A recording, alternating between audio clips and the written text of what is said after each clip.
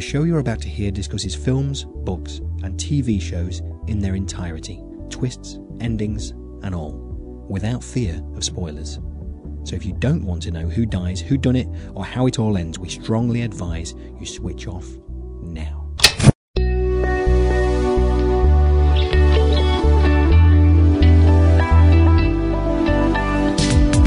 Hello, I'm Paul Tyler, and welcome to Spoiler, the show which reviews movies, books and TV shows in their entirety.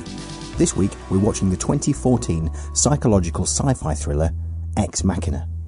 And just another final warning, we will be talking about the whole of the film. We will ruin it for you. So if you haven't already seen Ex Machina, go away and watch it now. Then come back to us afterwards. Have they gone? Right, on with the show. Fear sells, and fear of technology is a really big money spinner. It sells newspapers, 24-hour news channels, websites, and aftermarket programs to defeat the Trojan horses coming to invade your computer or phone that will steal your money, invade your privacy, and tell your secrets to the whole world, so pay up. Most of us understand that the increased reliance on algorithms to make our spending decisions is an absolute reality that we mostly choose to ignore or wryly make a joke of. While it's perhaps lesser known that cost-saving exercises from many governments are handing more power to microchips in defence departments. Professor Brian Cox, speaking on ABC TV, believes this runs the risk of removing human morality from the decision-making, posing a real threat to civilization. So what if we put a human face on these microchips and call it artificial intelligence, and then we model that face on Alicia Vikander? It, or she, could well manipulate that human morality we hold so dear. Well, certainly half the population anyway. In Ex Machina, talented and intelligent programmer Caleb wins a competition to spend a week at the Norwegian hideaway of his brilliant, if barking, technology company CEO, Nathan. Caleb, I'm just going to throw this out there so it's said, okay? You're freaked out. I am? Yeah, you're freaked out by the helicopter and the mountains and the house because it's all so super cool. And you're freaked out by me to be meeting me, having this conversation in this room at this moment, right? Dude, can we just get past that? Can we just be two guys, Nathan and Caleb, not the whole employer-employee thing? Yeah, okay.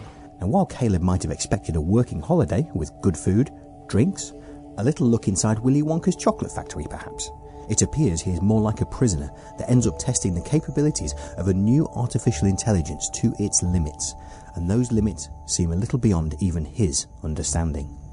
Hello? Hi.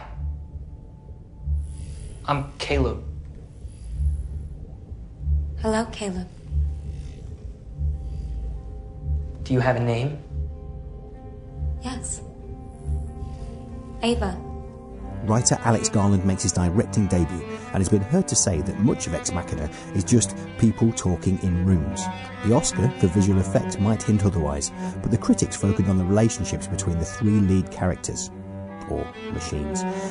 Roger Ebert described the film as a classic, stating that Ex Machina is very much about men and women and how their identities are constructed by a male-dominated society as much as biology. There you go again, Mr. Quotable. Rolling Stone, yeah, it's still going, focused on one performance in particular, stating, "Oh baby, you have no idea. Isaac's brilliant take on this bearded, buzz-cut and barefoot Dr. Frankenstein is a tour de force of shock and awe." Yeah, thanks for that, Rolling Stone. It really is still going.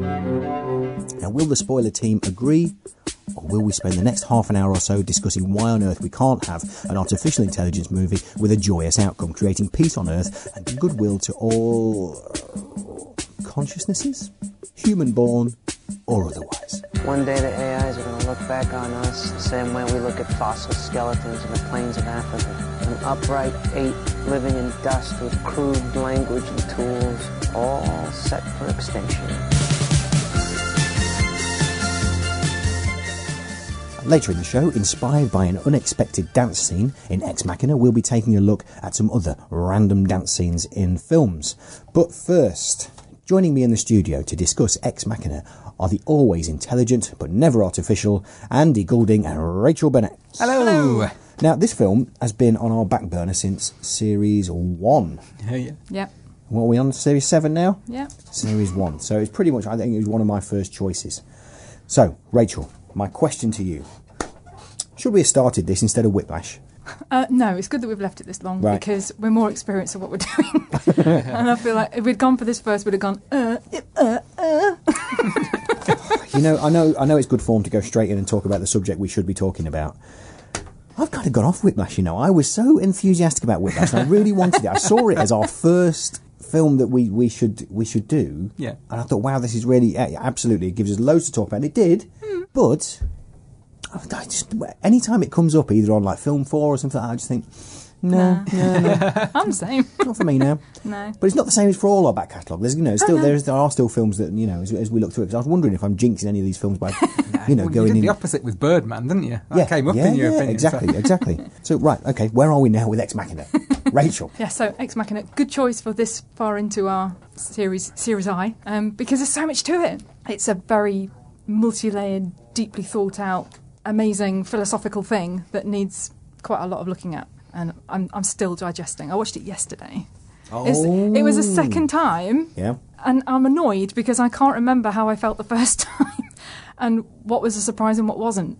So you might have to come back to me every now and then and go, did you think that the first time? Because how I feel about it now is different, I'm sure, from how I felt about it. Okay, well, I'm going to trail something that I think probably about 3/4 of the way through this programme is usually when we start talking about the very end of a film, isn't it? Yeah. And there's lots to talk about with this ending, so it Yeah. might come a bit sooner. But I'm gonna blow this apart. I'm going to blow the whole thing apart. I've not seen my theory on the ending. Everyone's got a theory. I know. But I don't know. I'm worried about saying you're going to be a GOG, but I think you're going to be a GOG. Okay. And I've not seen it on the internet either. This is not something I've read on Wikipedia, just written down. Original thought. I know. You've Original gone thought. past the Which first that was- page of Google to look that up. No. This happened in my own mind. Andy, there's a real mood and feel to this film. Were you mooding it and feeling it and grooving it? Well, I don't think it's an insult to say in this real golden age of TV that a film is kind of like TV, and that's kind of how I felt about Ex Machina, which I think is partly intentional because it has this claustrophobic sterility, and if you make that too big and too kind of cinematic, then you're going to lose that. And what this film felt to me like was an episode of Black Mirror, but the problem with that is that I don't really like Black Mirror. What? Well, despite it being an anthology series, Black Mirror, I find it quite repetitive on the themes of the potential dangers of technology. And it's like someone on Twitter summed it up for me. When the new series of Black Mirror was coming out, they said, there's a new series of Black Mirror coming out soon. For anyone interested, here's the summary. Episode 1, what if Instagram could kill you? Episode 2, what if your Twitter feed could kill you? Episode 3, what if your iPhone could kill you? And that same kind of, those themes about the dangers of technology, I feel that they're so played out, and I sort of felt the same about Ex Machina. I feel it has a really intelligent script, which is often a pleasure to listen to, and they really sort of get in there. But ultimately, to me, it feels like the same old themes being played out underneath again. And eventually, for me, where this went, the intelligence of the script kind of crumbles away, and I felt it went somewhere a bit kind of predictable and silly in the end. Okay. No, I'm genuinely pleased because what we never like to do is all turn up and go, yeah, it's amazing, isn't it? Yeah. Okay. Well, I've just made a note here. I do try to keep things on track here, but I've just made a note. Andy, could you just read the top line of what I've written there? Andy has lost it. Black Mirror. I mean, it's. I understand what you're saying, and I think there's certain points you make in there that I share as well, because the point I raised in the introduction, and this is a genuine feeling as well, is that, hey, I don't know, is there any story if we made a future that a film looking into the future about future technology, or even just the future, that said, hey, things are going to be all right. Yeah, we got to today and things are kind of all right, reasonably. Actually, do you know, I haven't seen the news for a while, so Don't yeah. look. Oh, right, okay. I mean, I must admit, the first time I saw it, and actually the second time as well, I'm talking about the end already, but the choices that she makes, I was really angry with her, not because she killed Nathan, but because she then left Caleb to die. And I was like, do you know what, you don't have to do that. I mean, there's probably lots of reasons, it's probably been thrashed out on Twitter or whatever, why she did that and why she needed to do that. And there's probably rationale behind that. But just to be different, it would have been nice if maybe they could have gone off together. But with the trope of the robot is all bad and she's going to just leave them both there, then it's a bit, I was like, oh really? Just do something different. I think it's kind of unfair of me, really, to call it predictable, because what it was, and I find this problem with these tight little suspense thrillers, like these three-hander kind of things all the time, is I don't necessarily guess exactly where it's going, but I think, right, either this is going to happen, or this is going to happen, or this is going to happen, or this is going to happen. And one of those things does happen. And that's not me being clever enough to guess which is going to happen, but I'm still disappointed that I could work out one of the things. And it kind of lays it out there for you. Yeah. These are one of the ways that it's going. So unless they can pull some sort of big surprise out of the hat, I often feel kind of that it's a bit of an anticlimax. Well, I mean, we are on to the end already, but while we're on it, I mean, it's, you know, let's keep it relevant. I was taken along. I was sucked in. I thought, oh no, yeah, of course they're going to run away together and everything will be magical. So I was taken by surprise. I was sucked in. But I'm going to pick up on something you said, Rachel. You used the term, and used it a few times. She used the term. She is Ava, the artificial intelligence in this film that's been created, a she. No, I don't think she. I'll say she because that's the artifice. But no, I don't think so, because she at the moment is using what she knows of females to achieve her objectives. She has the knowledge of everything that's in Blue Book, every video, everything that's been written, to deduce what she needs to use in order to get out. And what she needs to use at the moment is her being female. Being male wouldn't have helped her to get out. But maybe she's taken on that identity, but she has been created. It's only going to, I don't know, will she then go off and create a different outer layer to go and achieve things she wants to achieve? See, already we're going far and beyond. It is almost like the film, a lot of what happens in the film is irrelevant, but we do need to talk about it. Really do. So, talking about like gender, and this is one thing that I really liked about this film, is that I think it really successfully dehumanises the women to the point where they're convincingly robots, because when there's scenes of nudity in there, they don't feel at all exploitative. And I felt that they'd been so dehumanised that there was no kind of element of titillation there at all. And obviously there's an element that Caleb is supposed to fall for Ava to an extent, but for the viewers, it didn't feel like, you know, that normal scene where they just have a woman take a top off and you think that's there just for a bit of a cheap thrill for people. It didn't seem like that at all. I was looking at these women and they looked plastic to me. They looked synthetic. Yeah. She became more alluring when she put on her dress and cardigan and her little socks and stuff. And that she chose that short wig as well was quite interesting. She didn't choose a long wig. It's more childish, it's more vulnerable. And it's going to highlight her eyes that look doughy. I mean, she was very... When you watch it the first time and you think, oh, she's so lovely, and then you watch it the second time and go, I can see what you're doing. And with her doe eyes. But am I right in thinking there that Caleb actually didn't see those scenes where was she somewhere else, or could he see through the window or something like that? But it was before that relationship was built before, you know, over a period of time while they were perhaps being filmed in the testings, or when the testings were off, the power outage or whatever. That was when, you know, it was much more emotional than physical, I think, wasn't it? Yeah, it was a lot of, well, it was face, wasn't it? It was eye contact. They were always looking, because she always made sure that she was at his eye level.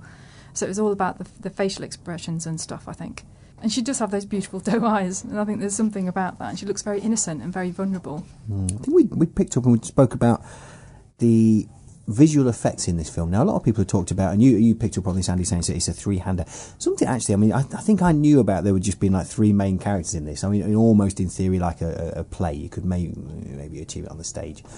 That, I think, would put me off it normally. I don't know why. I just think, well, if there's I'm just going to stare at the same three blinking people. We've got to be good.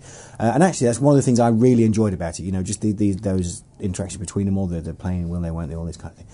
I really, really enjoyed that. And so a lot of people did talk about, you know, the interaction between people, and I think there were gasps, and people were surprised in the same year as The Force Awakens, hello Oscar Isaacs, about visual effects, and saying, you know, they are, but here's the thing, they were very, very subtle in this film, weren't they? Yeah. You know, Star Wars blows your brains out with it, doesn't it? And says, look, here we are, here we are, here we are. Whereas these just go, here we are. Yeah, I think that's a really important thing, and I think that's... We're actually real. Well, it's really impressive that I think when you're looking to give a visual effects Oscar, you shouldn't just be looking for who's done the biggest, most kind of punch you in the face, amazing kind of effects. It should be how they've been used and how they play out in the film that they're in. And for the way the effects are used in this are perfect for the sort of film it is. And so I do feel watching this, I'm sort of quietly more impressed by what's going on the screen than a big thing like Star Wars, where you expect that and you get it. No, definitely. I think because I watched a few making of things in the wee small hours of this morning, and they were talking about how the costume people worked very closely with the VFX people, because her costume had to be able to speak to the visual effects a bit about how it's going to go. And Alex Garland did drawings of it, so it really was a combined effort. Yeah. Which I think is probably quite unusual for a director and the writer to also draw and have a say on the costumes, which then also fed into the visual effects. But it was just so beautifully done, and they'd looked at how, like, the innards of a human, what it would look like, and then mirrored it, and that particular mesh that's on her costume, that's really hard to achieve, really hard. And it looks fantastic. And then how they built up the skin over her face over the top, and it was just such a beautiful thing. I think they were all trying to create something beautiful, almost in a way like creating Ava, really. And it would just work amazingly well. I agree with you. I actually said to Tim last night when we finished watching it, you could do it on the stage. You could do it on the stage because it is a three-hander. And actually the visual effects, you don't have to have them. Mm-hmm. You could still just have a couple of bits or a light or something just to give an indication that she's not real. Big cardboard box on her. Big cardboard box, Metal Mickey styling. Yeah. But, you didn't have to have that. So that proves to me the strength of the writing and the strength of the storytelling. I think the storytelling in this is incredibly strong. Yeah. And in fact, I see, as well as writing down on my little pad here that Andy's completely lost it, I've made a note about, I think it's definitely written down somewhere, or one of the reviews, someone says, and I think we might be even guilty of thinking about saying this, it's a film about ideas. And I also thought, well, what does that mean? Of course it's about ideas. Of course it's about ideas. Everything's about ideas. I think most films are about ideas, aren't they, really? Or they're about history. Well, it's lazy, isn't it? But it's exactly the kind of thing I'd say. Oh, yeah, it's a film about ideas, but I'd be wanting to sound clever when I'd say it, but not really expect a response from anyone. Sure. Andy, right, I'm going to throw this question at you, because I get this feeling you're not mad keen on this one. Yeah. Oscar Isaacs is amazing, isn't he? I think he's very good.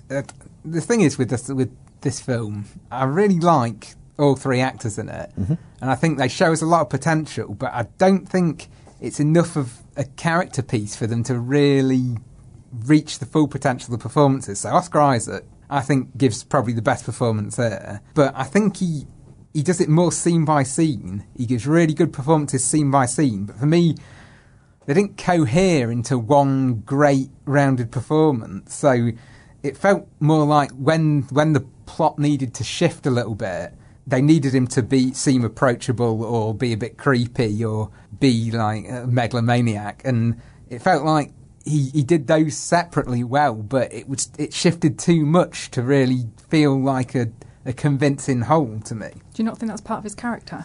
That he's all over the place. Yeah, but that's kind of what I thought, was that actually you never know which Nathan you're going to get. Are you going to get the nice one that's going to say "dude," or are you going to get the one that's going to? But does he? Do you feel like he shifts too abruptly between the different versions of himself? Or? I don't know, because I'm not sure if he's entirely there mentally, is he? Did you feel that? I felt that it's probably realistic given like the situation, but making him an alcoholic felt like a bit of a cliche and a bit of an easy way to make those mood swings sort of.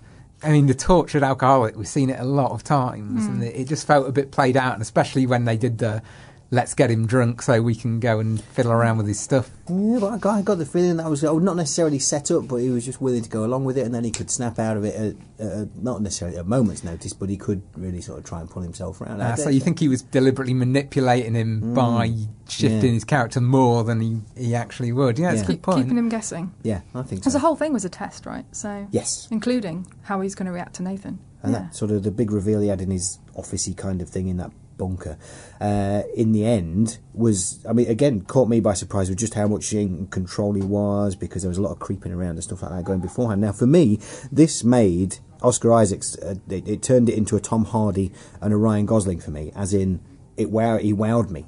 He absolutely wowed me, and I thought, right, I'm going to watch anything that guy's in now. He is brilliant. Yeah. He's brilliant in everything he's in. And then there is that dance scene. Let's get to that. That dance scene in Ex Machina may have been unexpected, but it's not the first time movies have surprised us with a little random shape throwing. Rachel has been taking a look at some other memorable big screen boogies. Kyoko. Where's Nathan? Where's Nathan? I told you you're wasting your time talking to her. However, you would not be wasting your time if you were dancing with her. When Oscar Isaac's Nathan started dancing with AI Kyoko to Get Down Saturday Night, I found myself going through a number of emotions in quick succession. What started off as embarrassment turned into nervous amusement, then dove straight into full-on Disturbed, and stayed there for the rest of the film. Rarely has so much been communicated in so little time, but then dance has an uncanny ability to do that. It can reveal far more than we realise, and has been used in many non-dance films for precisely that reason. In Tarantino's Reservoir Dogs, Michael Madsen as Mr. Blonde was easily as disturbing as Nathan when he danced happily while hacking off the ear of a blood-soaked cop. Despite a pop cover by songstress Louise Redknapp in 2001, I still can't hear Stuck in the Middle without hearing the poor man's muffled screams and remembering every second of that stomach-churning scene.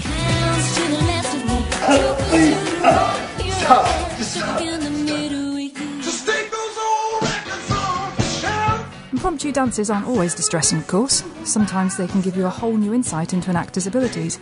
Tom Cruise in Risky Business famously slid across the floor in toweling socks and gave his all to Bob Seger's old-time rock and roll. The scene has been frequently imitated but never bettered, and was arguably the first indicator that this young man was destined to be more than just an 80s heartthrob.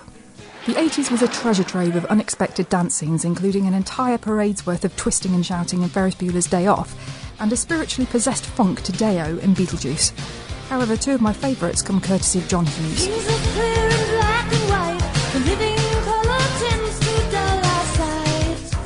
After an hour or so fraught with tension, irritation and revelations, the members of the Breakfast Club finally loosened up together and danced to We Are Not Alone with varying degrees of abandon. I don't think there was a single girl in my group of friends at school that didn't attempt the arm shaking till you drop move that left Ali Sheedy in a heap at the end of the song. None of us even attempted to emulate the inherent cool of Molly Ringwald. We just knew we didn't have it in us. If we'd been at that school, we all would have been Alison. Hughes did it again in Pretty in Pink, but this time Molly was too cool to even join in, as Ducky, played by the fabulous yet underrated John Cryer, grooved his way around Annie Potts' record shop to try a little tenderness. She looked upon the poor wee mite with total disdain. The rest of us, meanwhile, fell even harder for his loyal little heart and played the song over and over, imagining our own little duck man might just slide across the floor and dance for us. Blaine, Molly, you can keep his non-dancing ass.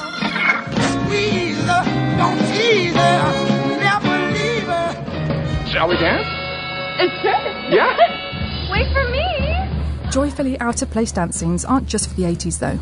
In criminally overlooked romantic comedy Blast from the Past, the hapless Adam, played by an endearing Brendan Fraser, proves himself more than an adequate dancer when he and his cynical friend Eve visit a 40s-themed club, and he dances to Mr. Zoot Suit with not one but two ladies, and with real skill. It's a wake-up call for Eve and a revelation for the unsuspecting film watcher, who had never previously envisaged George of the Jungle could move so well. Brendan Fraser wasn't the only revelation in the 90s when it came to dancing. Although I already knew Catherine Zeta-Jones was a trained dancer, I didn't know that Antonio Banderas was also an accomplished mover. Their skills were fully revealed in a sizzling dance scene in The Mask of Zorro, which left more than just the two of them a little hot under the collar. Any doubts about the chemistry between the couple were put to rest as they mashed up a flamenco and a tango to Malaguena. The story used this moment to cement the relationship between the two, show the rebellious side of Catherine's character and the recklessness of the new Zorro. All this in a 2-minute dance sequence. Dora is a very spirited dancer. Spirited. Thank you for putting it so delicately. Of course, not all actors are good dancers, but this can sometimes be a virtue. In Love Actually, Hugh Grant's British Prime Minister jigs around Downing Street in full-on embarrassing dad mode. But it's by far my favourite bit of the film. Who hasn't made a total arse of themselves dancing around to the radio? Especially when you're feeling uncommonly happy and you just want to express it. There's something endlessly endearing and completely joyful about someone who can't dance and self-consciously dancing their heart out. Most unexpected dance scenes exist to strengthen narrative or add depth to character. Otherwise, they're for pure joy. However, just every now and then, a dance scene sneaks in that is a game changer. For me, the best example of this is Jon Hedder's simply astonishing dance to Canned Heat in Napoleon Dynamite. We see the precursor to this scene when Napoleon meets his brother's girlfriend LaFawnda, and she gives him a tape of music. Although he's practicing dance moves in his bedroom, judging by his somewhat skewed view of his own artistic ability, I think the majority of the audience could only imagine the same would go for his dancing skills. When his best friend Pedro stands for class president, Napoleon is suddenly faced with having to perform an impromptu skit in support of him. As Canned Heat starts, Napoleon stands unmoving on a stage in front of the entire school. There's a sense that either something awful or something brilliant is about to happen. Thankfully, Napoleon throws everything he has at the dance, and it's a triumph. This is a breakthrough moment, not only for him, but for the rest of the school, who've dismissed him as nothing more than a weirdo, possibly for years. What we should learn from unexpected dance sequences is that actually, there's nothing stopping us from just cutting loose. Whether we're a Hugh Grant, Tom Cruise, or a Catherine Zeta-Jones, we all have our very own dance. Cringeworthy, crazy, joyful, maybe even game-changing. And one day, when the music takes us, we might just let it go.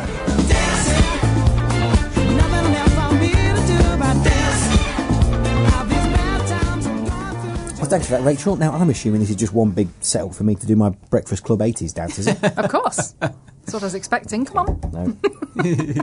Podcast, they can't see it. What else am I going to bring to the table there? I think... Would we also say that maybe the dance at the end of Little Miss Sunshine? Yes, I nearly went into my feature because I love that dance. Yeah. See, I'm pleased you didn't, because now it makes me look a bit smarter for bringing it up.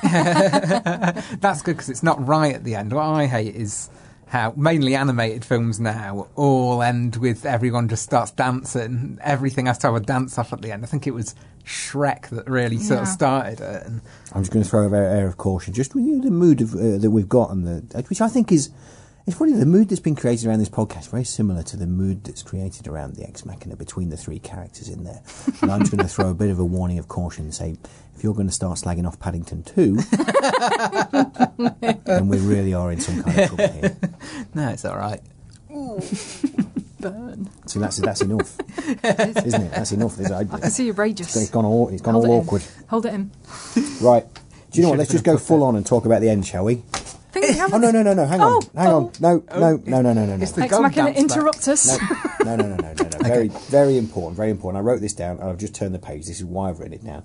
The fourth character that gets overlooked. People say this is a three-hander. I was about to say, Kyoko. And how important she was as a fourth character and how she is overlooked. Because she's actually quite integral to what happens. I can't remember if I knew from the beginning that she was a robot too. Because... we've seen Ava, and she is, with her VFX, she has got her innards showing and everything else, and her head has this thing at the back, and she doesn't have hair. And she is supposed to be the pinnacle.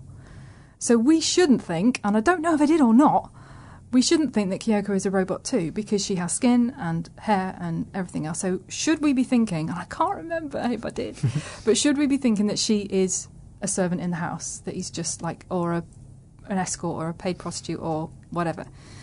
Or should we know from the beginning that, oh, she's a bit odd, she's clearly a robot? Because when she starts peeling herself, are we supposed to be going, oh, I don't know. Yeah, can anyone enlighten me if that was supposed to be a surprise? I've seen it 3 times. Can you remember how you were the first time? I think the first time I did what I was talking about earlier, when she turned up, I thought, is she a robot? Right. So I wasn't sure, but you were I thought, well... because of the way these things always play out, it's like watching Blade Runner and thinking...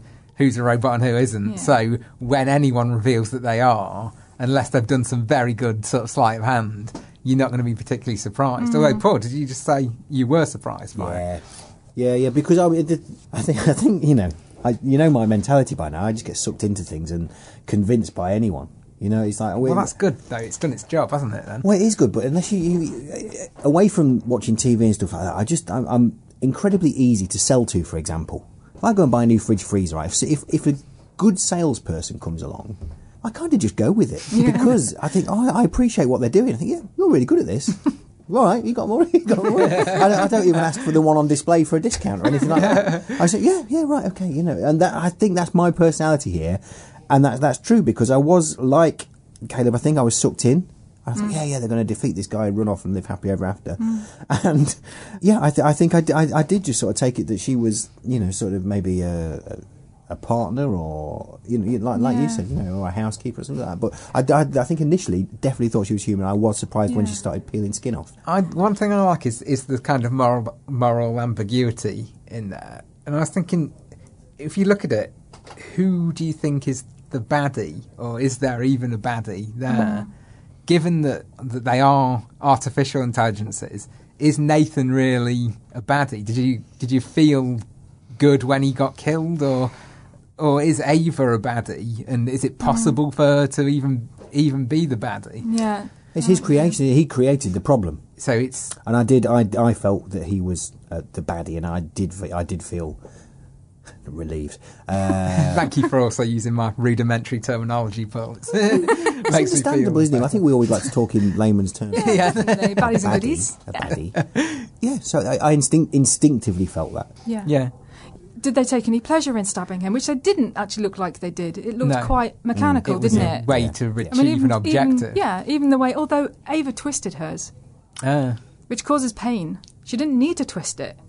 So there was a little bit of me, why she twist it? Had she learnt that from his sort of sadistic treatment of them, though? Is it a learned behaviour? Exactly. It's really, really tricky. I didn't see him necessarily as a baddie. I think it's more ambiguous than that.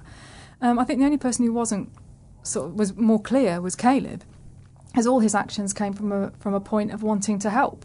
He didn't do anything selfish, and the way he ended up, I'm still angry about it, and because it's really unfair and really unjust. Okay, well let me help you out here. Because earlier on, I said I'm going to blow this whole thing apart. Oh yes, you did. Right, while they were in that what was it, like an office area? Something was it? It seemed officey, didn't it? It did seem officey. While they were in there, they could breathe, right? Yeah. Ventilation shaft. It's a classic. What? Of course, there's a ventilation shaft. What?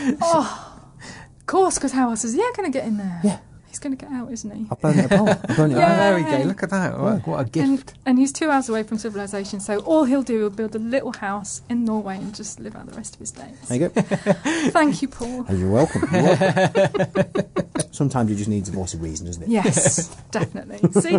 Oh, dear. But one thing, before that, as they sort of entered their big sort of argument scene, if you like, and there's a better word than argument scene, but again, we all know what we're talking about. Paddy. The creeping around he did while he got him drunk. That puts me on edge so much. I was thinking of you, Paul, actually, because I know how you bear it. Did you fast forward or did you set it out? Absolutely can't bear it. No, I didn't fast forward this one, no. Oh, I probably got up and started pacing the room. It's just anyone doing that kind of thing while someone else is about to get him and they're going to come through the door. Where's my pass? I don't know what's going on. And he's there just creeping through. Was he looking through a file, looking through a bit of paper? Oh, yeah. That's the worst. Oh, no. Or if someone's downloading something off a computer and it's like loading. Like, oh, God. 98%, 100%. No such thing as 100% with those things, is there? No such thing. No. If it's 100%, it's done. That's it. Just stops, doesn't it? Makes me so angry. Don't ever watch Rear Window. There's a scene in that you're like, oh! It's really, really tense. Rear Window. Andy, am I likely to watch Rear Window? I think, given how you enjoyed Vertigo, maybe you would. Right, okay. It's not a recommendation. Well, no. Hey, we might put it on the list. In fact, might we? In fact, did you see what happened there? You said, don't ever watch Rear Window, and Paul went, oh, Rear Window. That's true. Reverse psychology. Opposites. So, Andy, you said the ending, pick up on what you said earlier, did you use the word ridiculous? I just thought it was a bit silly. It's silly. It becomes a bit like a slasher film to me, the whole kind of escape. I think Alex Garland has written, he wrote 28 Days Later, didn't he, and things like that, and it's such a sharp turn into horrific that it sat badly with me for how philosophical the rest of it was. I didn't seem out of place to me at the time, but when now we're sat here talking about it, well, it's easy for me to say that, but you do need to end your film some way, don't you? So yeah. I don't know what I would have suggested as a better ending. I was just about to say, what would you waving suggest? off in. See you later. So let's move on to the scale, shall we? Let's. Okay, right. Now, as this film was set in Norway, is Ex Machina Yes, I'd happily watch this film on a plane to Norway, provided no one else could look over my shoulder while the lady nudie bits are on and think the worst of me. Because that'd be really embarrassing. People do that on planes, don't they? They do. Often say people, you see people on Twitter, oh, just watch this on a plane. You think, well, I've seen that and there's nudie bits in it. Is it just that's going to be the point someone brings you a drink? Always. A young child walks past on the way to the toilet, isn't it? You think, Pointing boobies. yeah, exactly. How could they? Yes, it's true. I wouldn't. Oh, no. Right. Down with that sort of thing. So is it that? Or is it to revive an old Timmy Mallet joke from Wackaday circa 1986? There's no way I'm watching that rubbish again. Well, I'm neither really, because I've watched He's on it. the fence. I've watched it 3 times. Well, so Budge me off the fence. I'm middle ground. I don't think it's bad, but I won't watch it again. No, I don't think. So on the flight to Norway, you're going to be saying no way, and then watch something else. I'll watch something, with less boobs. Right, okay, that's clear. I would be on the flight to Norway. I'd probably watch it, but I'd probably fast forward the nudie bits. Yeah. Because I like some of it. And then I'd have my little dream about Caleb escaping through the air It's vent. not just the nudie bits, is it? Someone was getting stabbed at that point, as well as a little child walking past. You have to be really careful, don't Yeah, you? you really do. And with that, dear listener, it's time to say goodbye. Thank you so much for listening, and thank you for streaming and downloading in your ever-increasing numbers. And now we'll leave you with the genial Andy Goulding. The Deus Ex Machina was a device used often in ancient Greek drama, in which an unlikely, convenient event would help keep the balance of karma. The hero escaped insurmountable odds through a sudden divine intervention, or some other intrusion that previously the playwright neglected to mention. A stray lightning bolt or a ravenous ape to a struggling writer seemed tempting, for removing the blot in the way of the plot without suitable context preempting. The audience cheering the villain's demise sought only the triumph of good, and never asked, where did that monster come from? Or, what was the cause of that flood? Centuries later, this con trick still thrived, and in trash cinema that is lacking a decent director or talented scribe, you'll still find the Deus Ex Machina. But the form it now takes is a lot less high stakes, and the currently popular trend is to round off a plot, whether finished or not, with a big dance-off tacked on the end. The action's cut short by a popular song and a mawkishly cute dance routine. It used to take gods to derail a plot, not a chorus of Come On Eileen. While a Deus Ex Machina never rang true, the new way feels even more hokey, when a villain is swerved from the evil he served by a session of light karaoke. But a plainly ridiculous narrative tool has devolved into one even plainer. The Deus Ex Machina ceded the throne, and we're stuck with Deus Ex Macarena. You've been acting awful tough lately, smoking a lot of cigarettes lately, but inside, it's just a little baby. Oh. You've been listening to Spoiler, hosted by me, Paul Tyler, with Andy Goulding and Rachel Burnett. Our theme music was composed by Ron Butcher. You're vulnerable, you're vulnerable. You are not a robot. If you've enjoyed the show, please do tell your friends about us, share links to our show, or write us a nice review on iTunes. Guess what?